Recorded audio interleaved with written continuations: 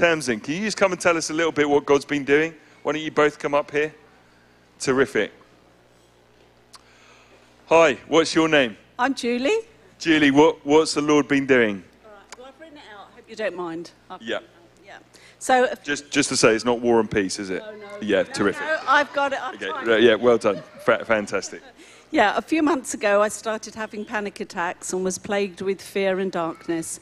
My mind was plagued with destructive thoughts, and my heart was breaking as I had no peace. It came to a head a few Sundays ago when I came here sobbing and broken, calling out to the Lord to help me.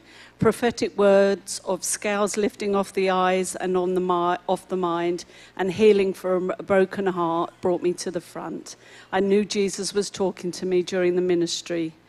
During the ministry time, lies, fears were cut off me, and I spoke out truth and rejected the lies. I believe I was healed at that moment, and I walked out of the panic attacks a few days later. Yay! I also believe there is more healing to come as I let God unpick the pains from past hurt. During the darkness, I could not hear or feel the Lord, but I knew he was with me because he used his church, you, or some of you, to speak to me in so many ways: prophetic pictures, words, scriptures, and a treasure hunt. You didn't even know me, but the message was so specific, I knew Jesus was speaking to me.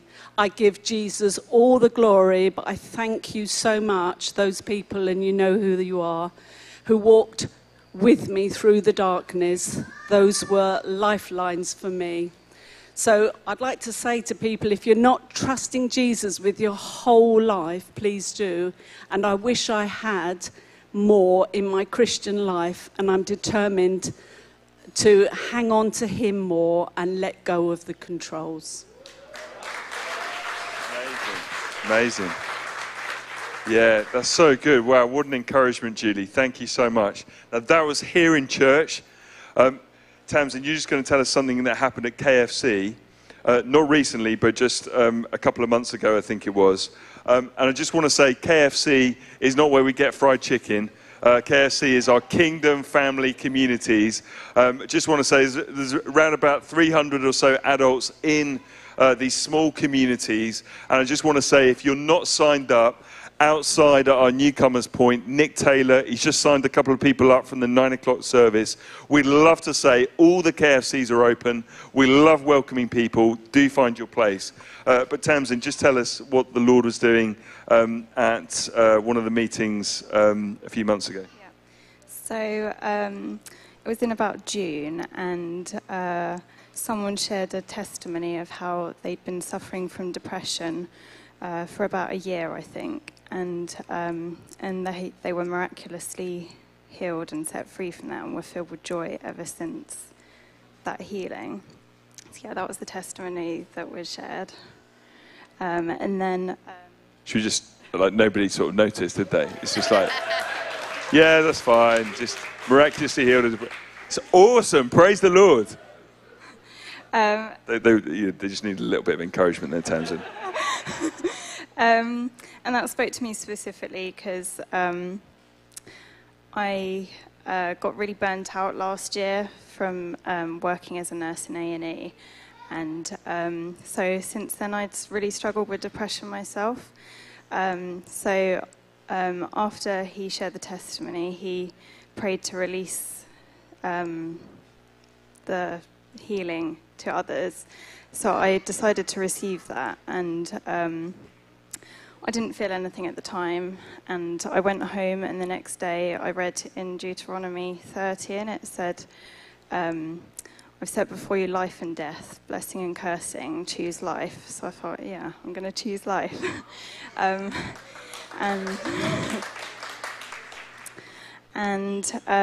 So from then and then for the next couple of months, I really experienced such a deep joy that I'd never known before. And now, so I've had my setbacks and everything, but having heard the testimony of what has happened to someone else, that they've been totally healed and set free, and also having experienced a taste of the joy for myself, I know that I now have hope and faith that I'm going to receive the fullness of the healing myself as well.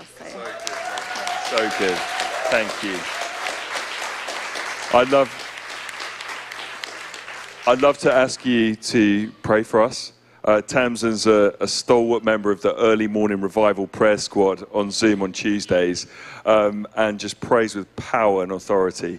So I just want to say, should we all just hold our hands out just to receive from the Holy Spirit, even as Tamsin just prays a simple prayer over us this morning. Wherever we are, whatever the state of our hearts, we just want more of him, don't we? More of his presence and power in our lives. So Tamsin, can you pray for us? Yeah, Father God, I thank you, Lord, that you are here right now. Thank you, Lord, that you know our hearts and that you love to meet with every one of us. And Lord, I thank you that you are good and you are faithful to your promises. And Lord, that no matter where we are, whether we need a healing or a miracle or whatever, Lord, I thank you, Lord, that you are there. And I thank you that no matter whether it's instantaneous or in a process, I thank you, Lord, that you will do it because you have promised. And in Jesus' name, I release hope and freedom and joy and peace to everyone who may be experiencing despair or darkness or depression as well. In Jesus' name. Lord, more of you, Lord. We thank you so much for your goodness, your love, your presence. Thank you, thank you, thank you. Thank you, Lord. We give you all the honor, all the glory. We thank you, Lord Jesus, for your wonderful, wonderful work for us. Our words could never repay. Let's use our hands to honor the Lord, to give him praise and glory. We love you, Jesus. We love you, Jesus. We honor your presence here. Thank you, Lord.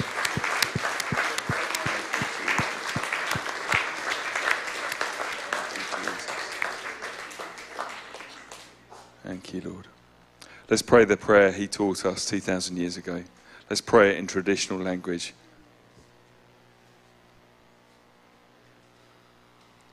Our Father, who art in heaven, hallowed be thy name. Thy kingdom come, thy will be done, on earth as it is in heaven. Give us this day our daily bread, and forgive us our trespasses, as we forgive those who trespass against us. And lead us not into temptation, but deliver us from evil. For thine is the kingdom, the power and the glory, forever and ever. Amen. For thine is the kingdom, the power and the glory, forever and ever. Amen. I'm so pleased because I'm not introducing to you visiting speakers, I'm introducing to you parishioners. And Nicky and Sila Lee have been on team at Holy Trinity Brompton in central London for nearly 40 years. Some of you may know them, maybe not all of you, but they worked with the team there and led on and developed the marriage course and the pre-marriage course and the everything else course. But it's important that we celebrate what God has done, because over 4 million people worldwide have participated in a marriage course that these guys wrote. Isn't that amazing? 4 million people. And they decided that their work was complete in London. London's all sorted now. So the Lord has sent you down to the Shire to join us in the countryside. And they moved into Wiston, and they're going to tell you a bit about who they are and all of that. But I'm delighted, everybody. They're going to be speaking this morning on our Church Is series, and you're in for an absolute treat. 2 grown men in their 60s walked out of the 9 o'clock service crying this morning. You don't have to cry. But it was powerful stuff. Everybody, we give you a warmest welcome to Nicky and Sila Lee. Thanks, James, so much.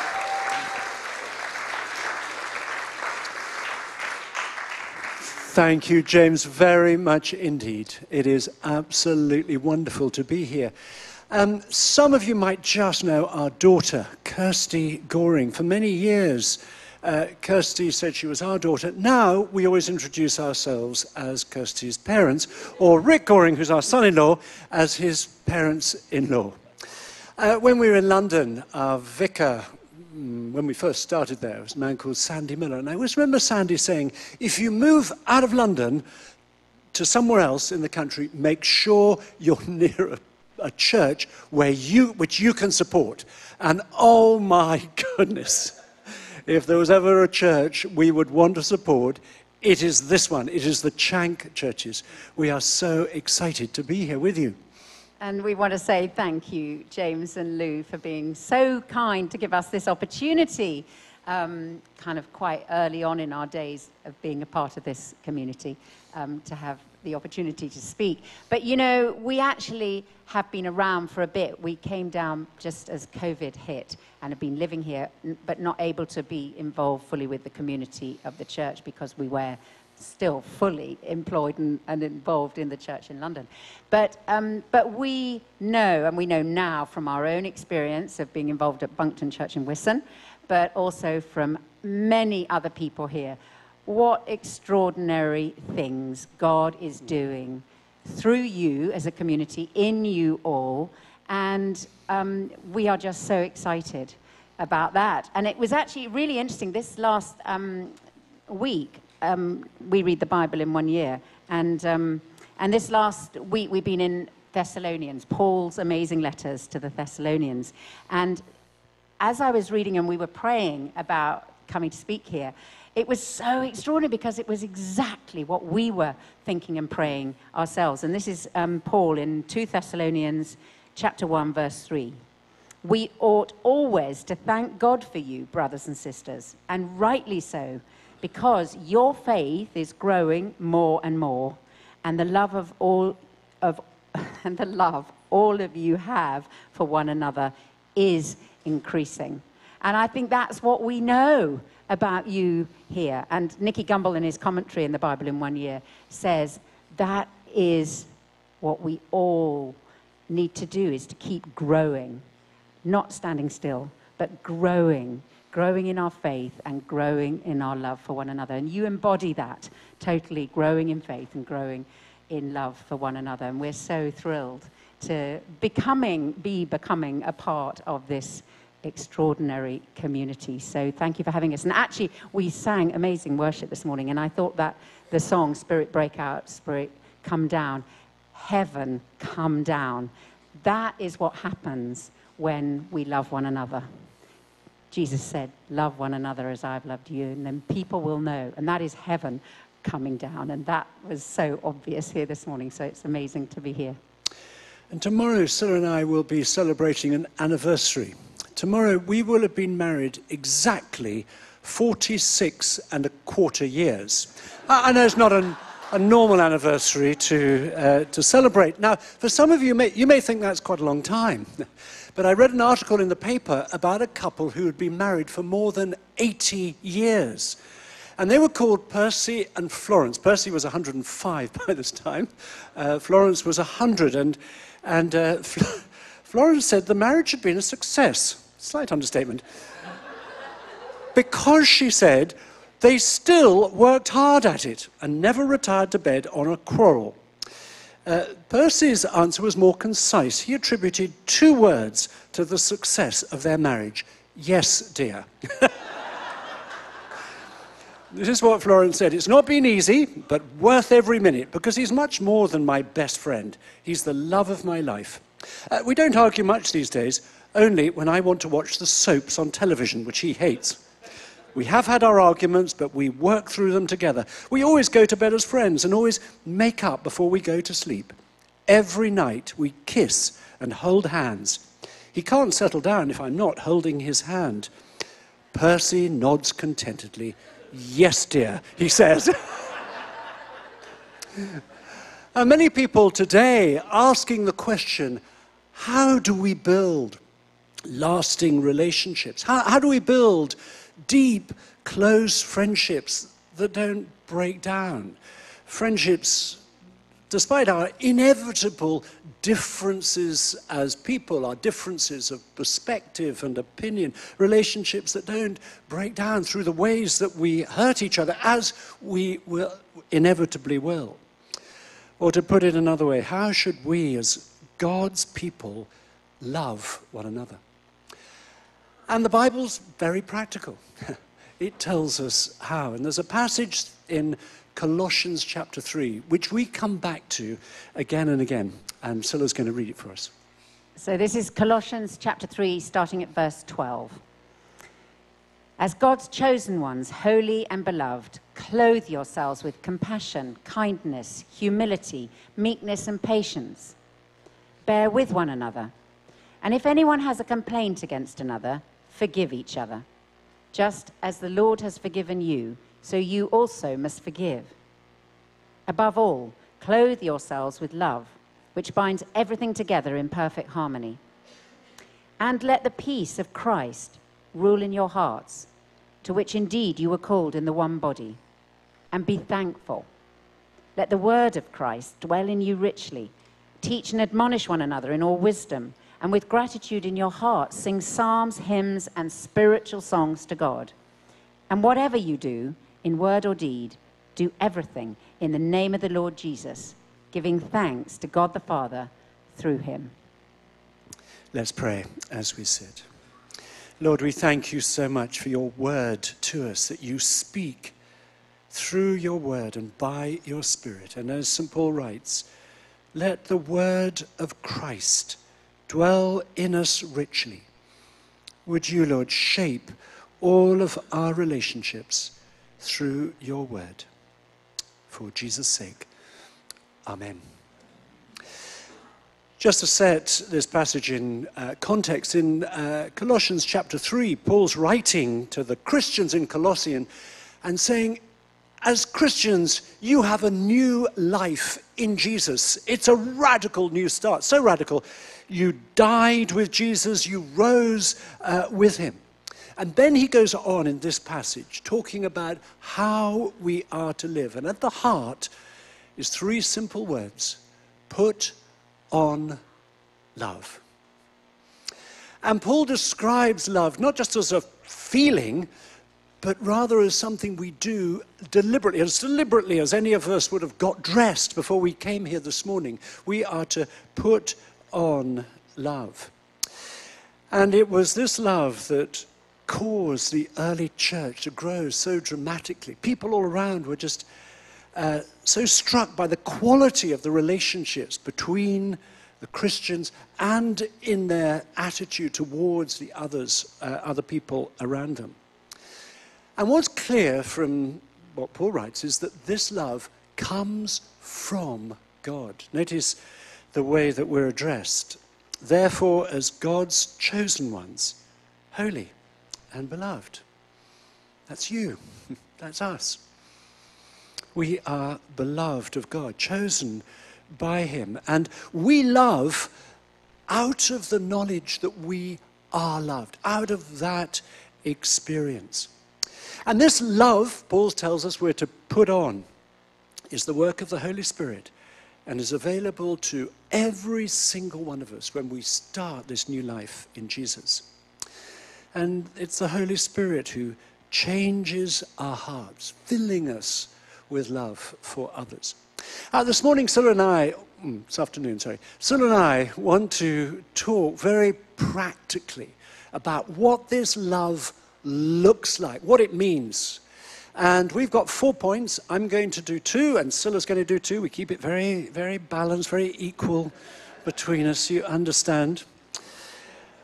And these practical points affect all of our relationships, whether we're married, whether we're single. It affects our relationships with our friends, with our family, at work, affect our marriage if we are married, affect our relationships with our children or our grandchildren if we have them, or affect us in a dating relationship.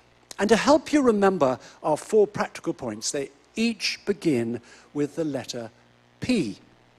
And it may be this morning that there is one of these P's in particular you sense God is speaking to you about. And it may be one relationship in particular that he's speaking to you about. Well, I want to start with the first P, and that is be proactive. And I take that from Paul's instruction, clothe yourselves with kindness. A kind person is someone who discovers what another person needs and then puts themselves out to meet that need. I find in our marriage, rather than being proactive, it is so easy to do the opposite, to be reactive, to react to whatever I might find mildly or more than mildly irritating. Now, because I've got the microphone at the moment, I want to tell you about something that I find quite irritating in our marriage. And now, you may well think after 46 and almost a quarter years of marriage, after I think it's 26 years of running the marriage course 3 times a year, 26 years running the pre-marriage course, you might think Sila and I had managed to iron out all of the irritating things from our marriage. I'm sorry you would be disappointed. We haven't. And this particular thing it still happens. In our marriage, I am always the first one to get up in the morning. And the first thing I do is I go downstairs in my dressing gown and I make Sila a cup of tea to bring it up to her. Now, if Sila has done the washing up the night before, she has this irritating habit of not emptying out the washing up bowl. And so by the time I come down in the morning, by now the water is cold and the grease has congealed around the edge. And it's worse than that. She leaves the washing up brush in the water. So I have to pull up the sleeves of my dressing gown. I've got to fish out this brush. I've got to start running hot water, get rid of the grease. I feel your sympathy, even as I'm talking about it. Now, I have to confess, I've talked to Sila about it a number of times.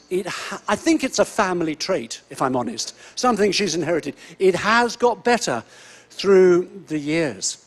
I did ask Sila if she could think of anything I do that's irritating. I'm rather sorry to say she didn't hesitate. She came up with quite a long list, actually. Do you know, one of the things that was near the top of her list, she said, if we are late leaving the house, which we often are, and I must admit it's usually my fault, she said, you have this irritating habit on insisting on polishing your shoes if I'm wearing leather shoes. Well, I think if you're going to turn up late, at least turn up with clean shoes. It sort of helps the situation. Sila doesn't quite see it like that. Relationships break down when all we do is react to each other's behavior. And being proactive is when we focus not on the other person's behavior, but we focus on their needs. We know a couple called David and Teresa, and I remember David talking about it. They'd been married about 30 years when we met them, and I remember David talking about a change in their marriage. He said, for the first 15 years of our marriage, I focused on Teresa's faults and my needs. He said, for the last 15 years, I have sought to focus on Teresa's faults and my needs. And thank you so much. So good that we're doing this talk together. The last 15 years, I've sought to focus on Teresa's needs and my faults. And our marriage has been transformed. Now, that principle of being proactive is true not just in marriage, it's true in every relationship, in our friendships, in our family relationships, at work. And the question we have to ask ourselves is, do I know the needs of my friend, my mother, our child, my husband or wife? Do I know their needs at an emotional level? When did I last ask them, how can I help you? How can I best support you? On the marriage course, which James mentioned earlier, we break up our talks by getting the couples to have private conversations just as a couple, and we sometimes give them a little exercise to do to help them in their conversation. And one of the very first exercises we do is we give them a list of 16 needs or desires. These are things that will make a difference to us emotionally. Things like a need for attention or support or affirmation or affection or comfort or security. And then we ask each of them to choose the 3 that are most important to them, 1, 2, 3, out of that list, and then see if they can guess what their partner has written down without looking. And one wife, whose husband was called Steve, said this to us after they'd done that exercise at the end of the session. She said, when we did that exercise, Steve put what was very important for him was affirmation. I was shocked. He'd been a very successful partner in a very large company and had an incredibly successful career. He was an upfront type of person who I didn't think needed a lot of affirmation. And I thought, I don't believe this. I've been married to this person for 22 years.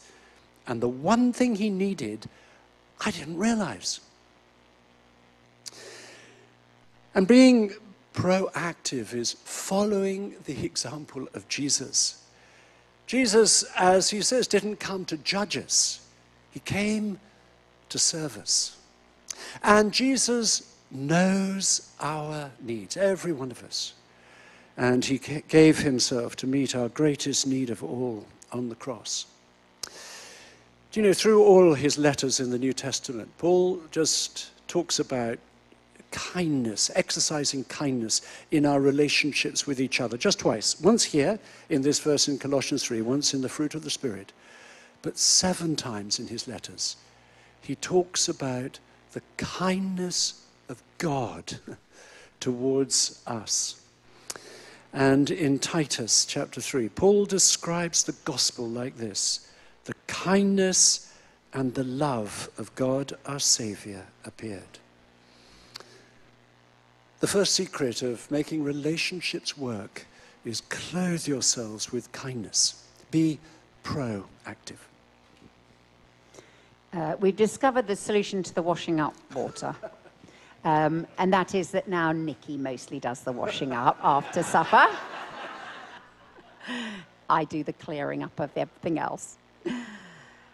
The second practical way that St. Paul urges us to put on love is to be positive. Now, we all know that being around negative people is not a fun experience. As Christians, whatever our situation, we all have so much to be positive about, so much to be thankful for.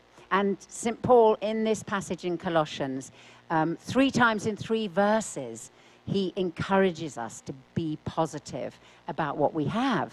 In verse 15, he says, and be thankful. In verse 16, he says, as you sing psalms, hymns, and spiritual songs with gratitude in your hearts to God.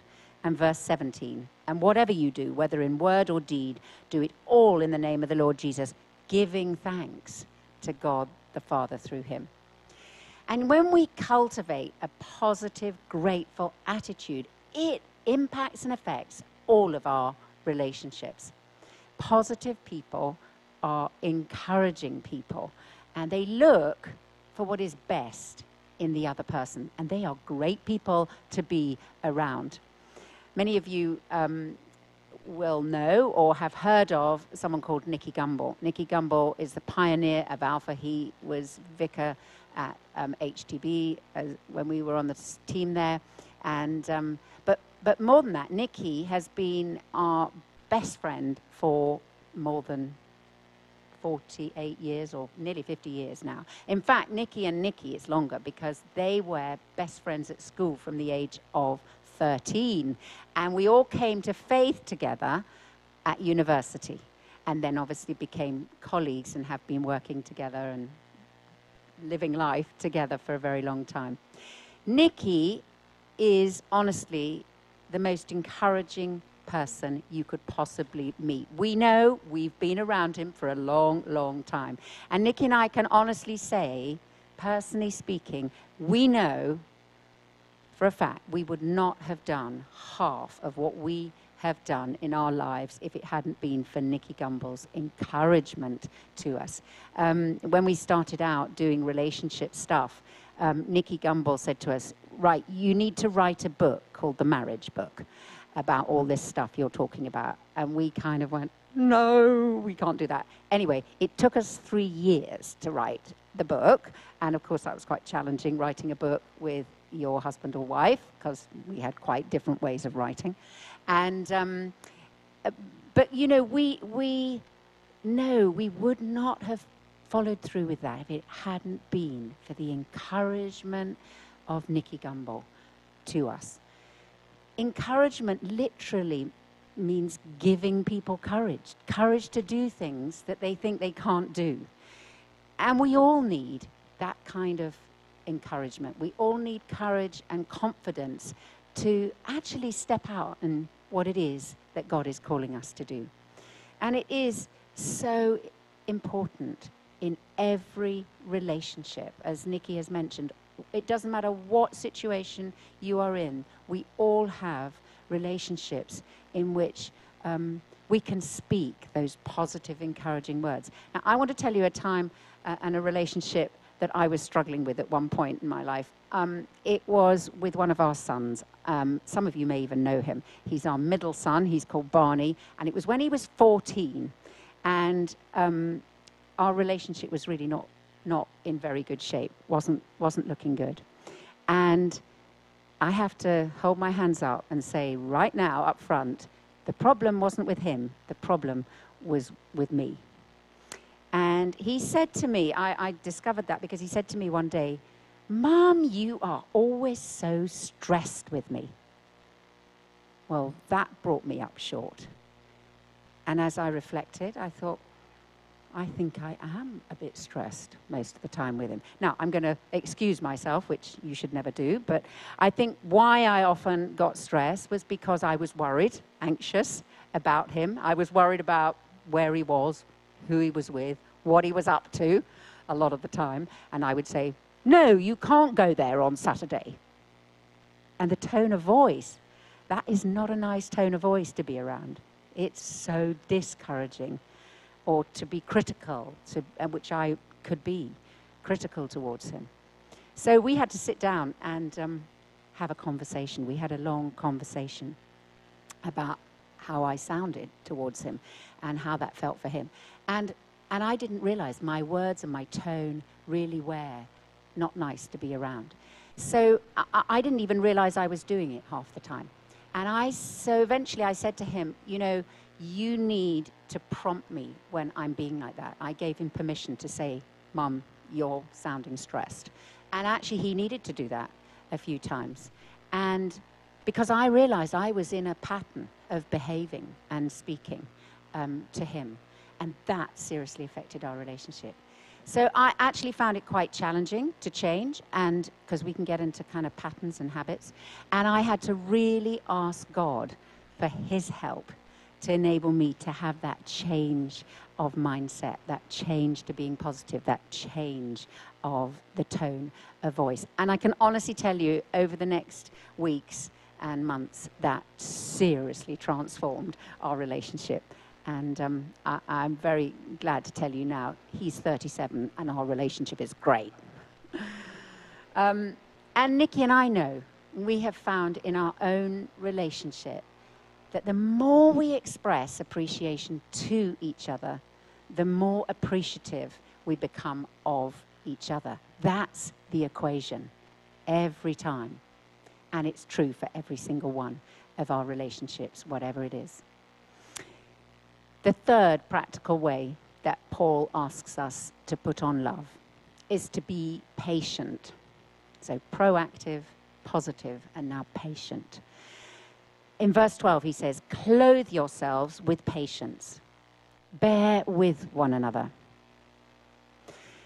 I think we all recognize, again, like with how it's not fun being around negative people, relationships are spoiled if there is a quick temper around.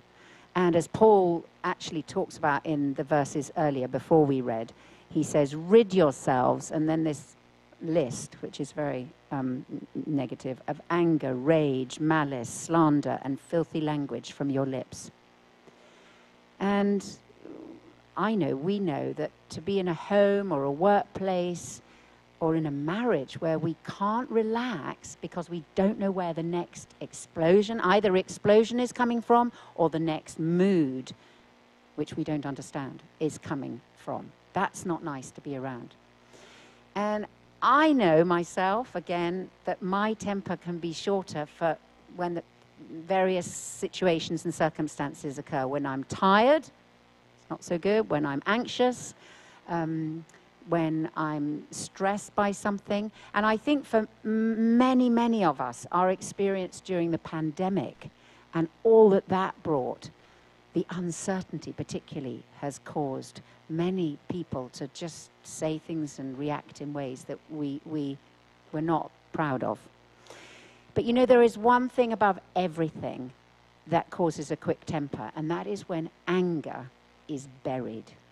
Anger is sort of pushed down inside us, trying to be hidden, trying to be forgotten about, and it's unresolved. One psychologist said this: an emotion is never buried dead. It's always buried alive.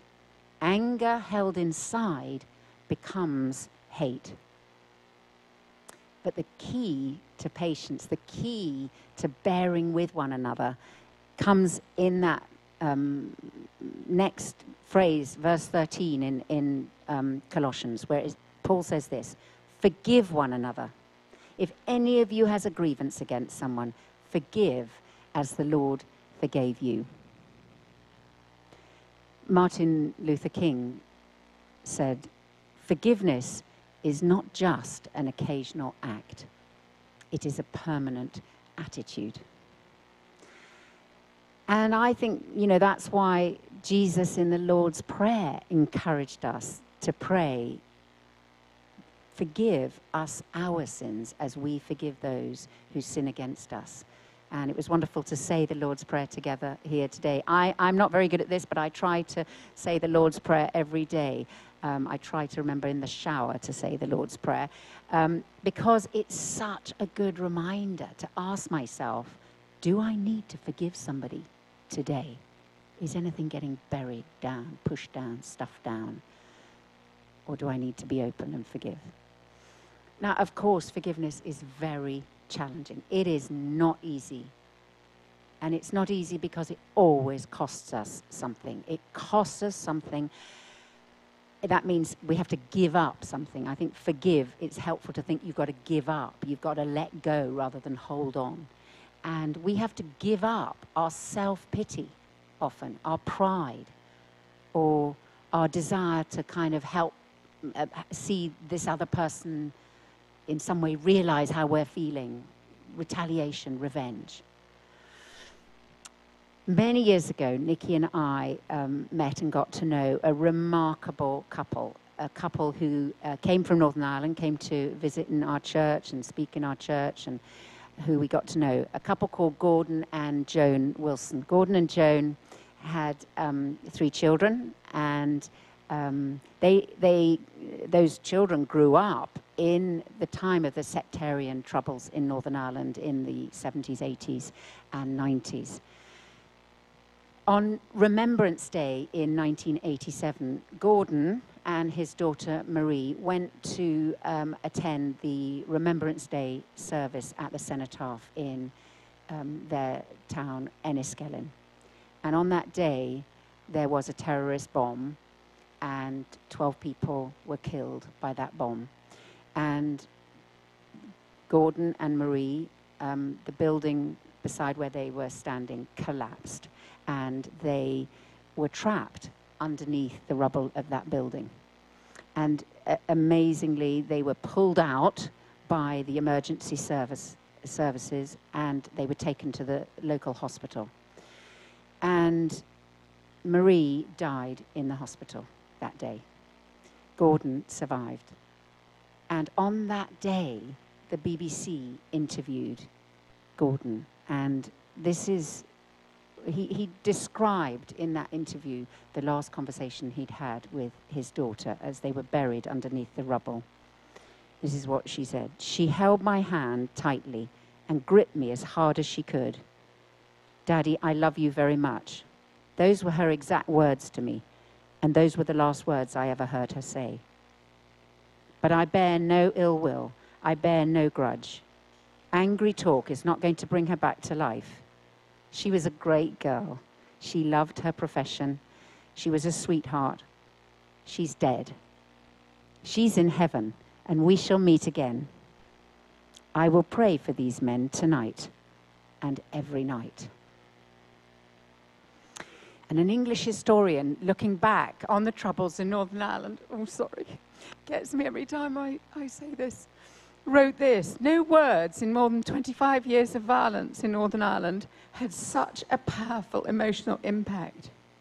And Gordon Wilson, having lost his daughter, went on to become an absolutely key person in the peacekeeping process in Northern Ireland, seeking to see Catholics and Protestants live together in peace rather than in seeking revenge and retaliation. And Paul in Colossians says, forgive as the Lord has forgiven you. You know, however big and however difficult the forgiveness is, it will never be bigger than what Jesus has forgiven us for on the cross. And that is what we can all walk in every day. So be proactive, be positive, be patient. And then our last P is be peaceful. And by that, I mean be full of God's peace. Just after Paul has written, put on love, he says, let the peace of Christ rule in your hearts. You see, when we're at peace on the inside, we can be at peace on the outside. When we know we're loved by God, we can love others around us. I want to finish by telling you the story of a couple called Billy and Debbie. They were in their 30s. They'd been married for 8 years. They had no church involvement at all. And when Billy's dad died, he made a conscious decision to harden himself and not to let anyone get close to him because he didn't want to get hurt again in the way that he had been. And Debbie said he was bad-tempered and not much fun to be around. And then when Debbie's mother died, and Debbie was very upset, Billy said Debbie hadn't been much help to him, so why should he try to help her? And instead, he started blaming her that their marriage was falling apart. Well, Billy and Debbie went to Paris to try to rekindle their love. They said they still loved each other, but they couldn't talk to each other. Debbie said, our relationship was coming to an end. Everything was just going rapidly downhill, and I couldn't fix it, and neither could Billy.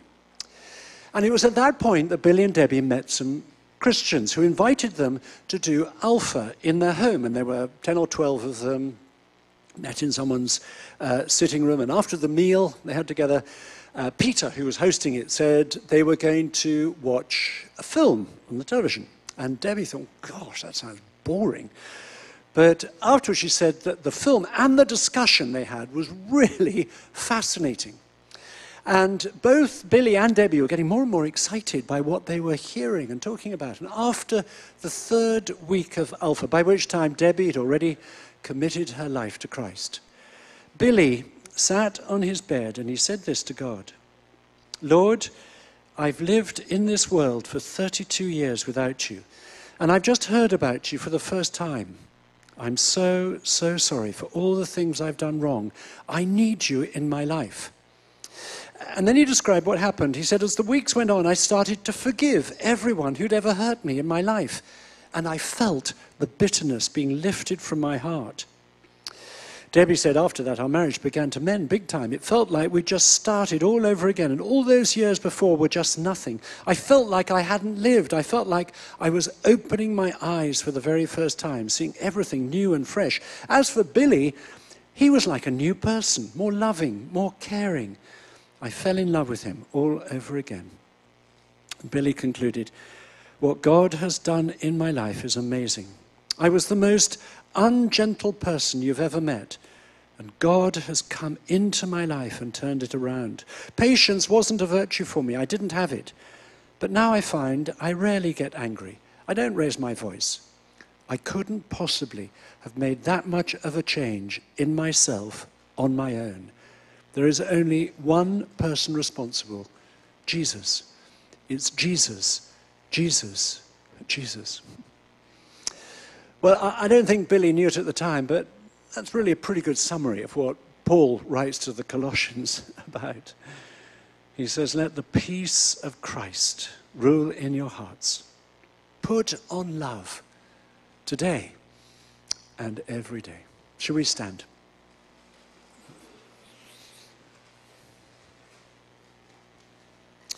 And we want to pray and just ask that the Holy Spirit will just earth whatever it is that he's been whispering to us this morning.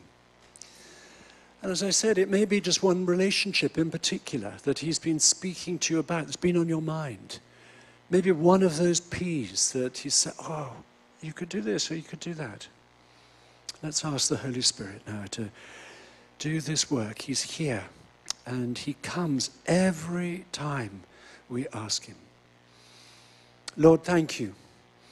Thank you for your word to us, the word of Christ. Thank you, as Paul says, that we should let it dwell in us richly. And we pray now, Lord, you would send your Holy Spirit. You'd come to pour your love into our hearts by your Spirit. Now receive from the Lord. Receive.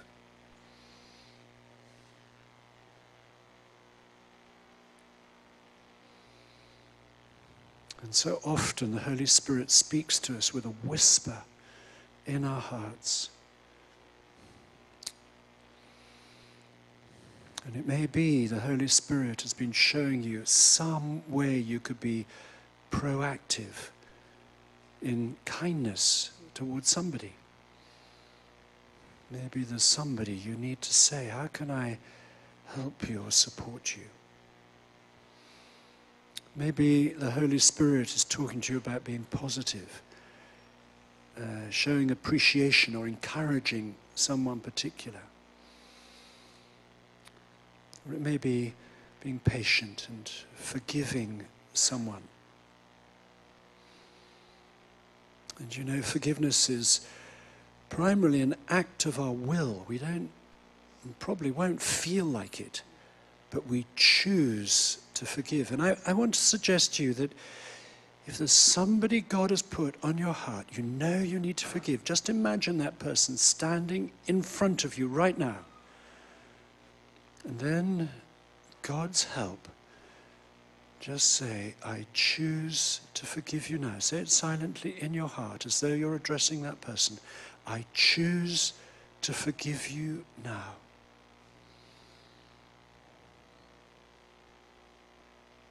And this may be something recent, it may be something that goes way back that the Holy Spirit has brought to mind.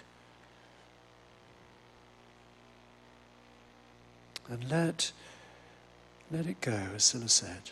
Put that person into God's hands. Allow him to deal with all the consequences. And ask the Lord to fill you with love, his love for that person. You won't have it in yourself. You won't have it naturally. You need it supernaturally. Just say, come, Lord, give me love. Give me love for that person.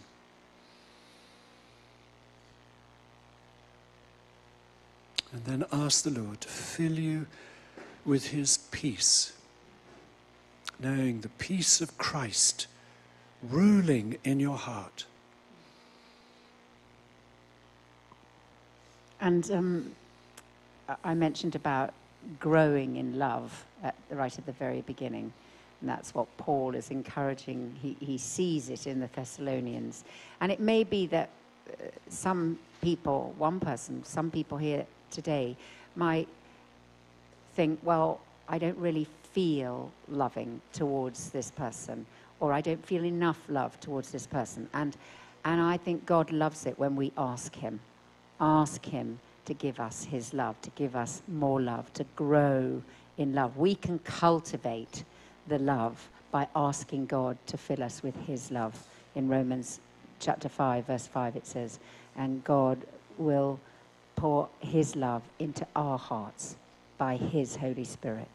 And I'd encourage you, do that. Ask him today to put more love into your heart for a particular person. I've done that many times over many years, and I have seen an amazing answer as God's given me beyond what I ever thought was reasonable or possible.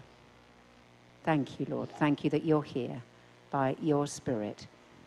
Fill our hearts afresh with your love.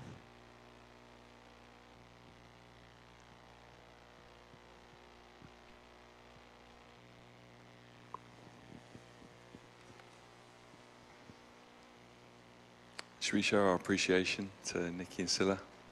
Yeah. Thank you so much. Amazing. Thank you.